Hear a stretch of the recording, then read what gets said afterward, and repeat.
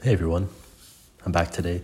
Some echo here inside of the room where I'm sitting in this Airbnb, but I wanted to come back and talk about something interesting, which Gabby and I did over the last couple of days. So Gabby was a bit concerned about a few things in her life, and she was a bit worried and had some worries, fears, questions that were unsettled in her head that she wanted to work through.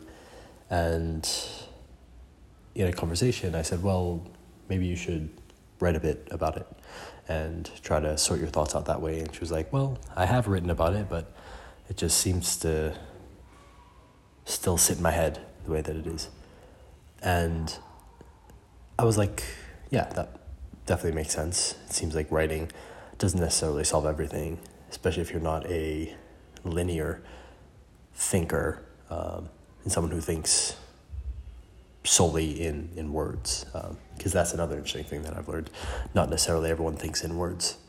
There are people who think in pictures and images, people who think in combinations of words and images, and that is quite interesting, which we should consider when it comes to the ways that we think.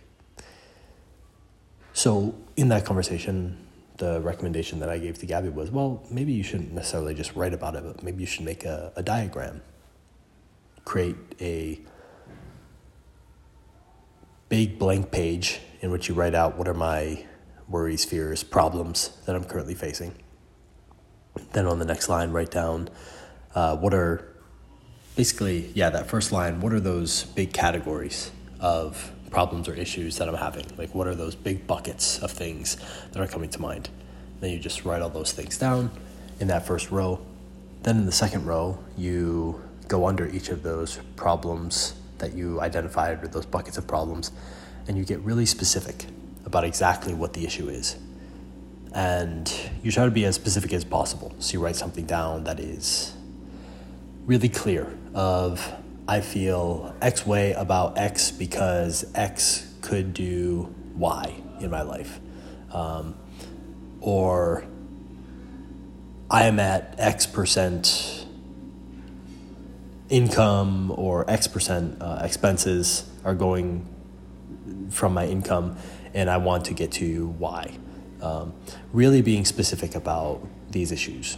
Or I have X relationship that is bothering me in Y way, and the person in that relationship is doing A, B, C, D that are causing me E, F, G problems.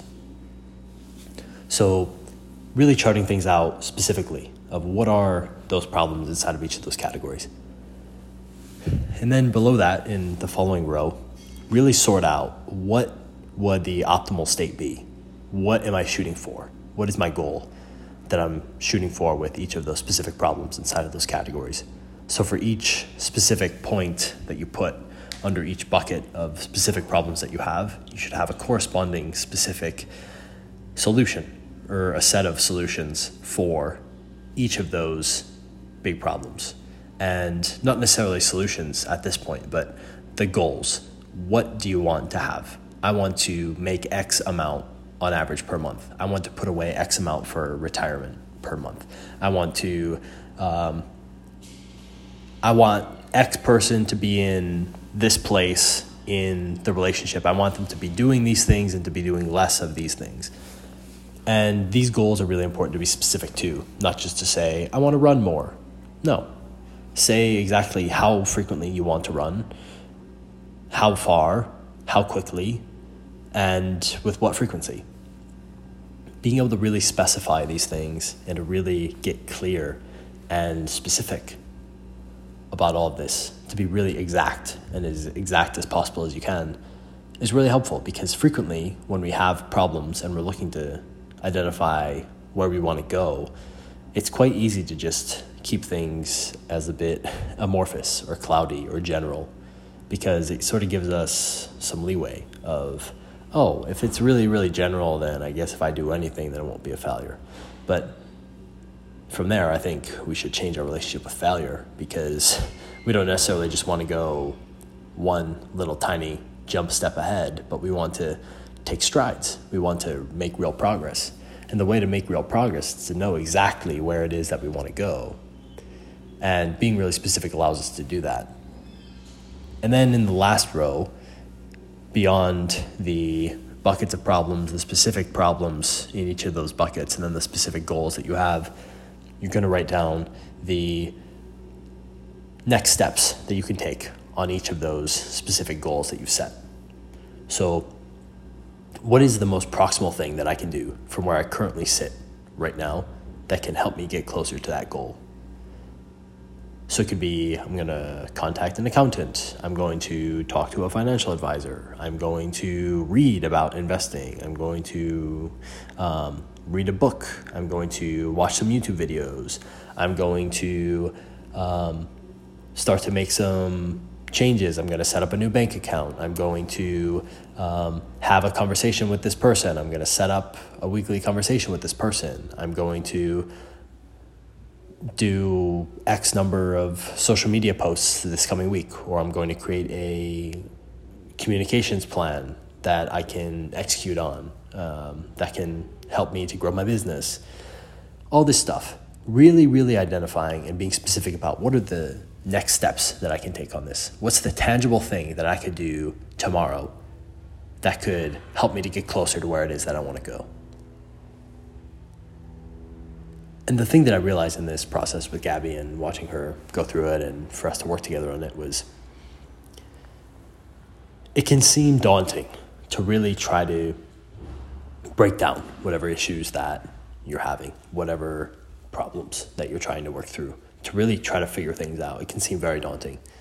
But as you go through the process, you realize, oh, well, I know the answers to all these questions because I've been thinking about them and they've been sitting here in my head, bugging me for days, months, years, and I can do this. And then as you go through it and you get everything on paper, and then at the end, when you take that step back and you look at everything, the picture becomes really clear. It's like, oh, this isn't so big as it was in my head. This isn't so scary as it was in my head because I've gotten to really sit here and get specific about this.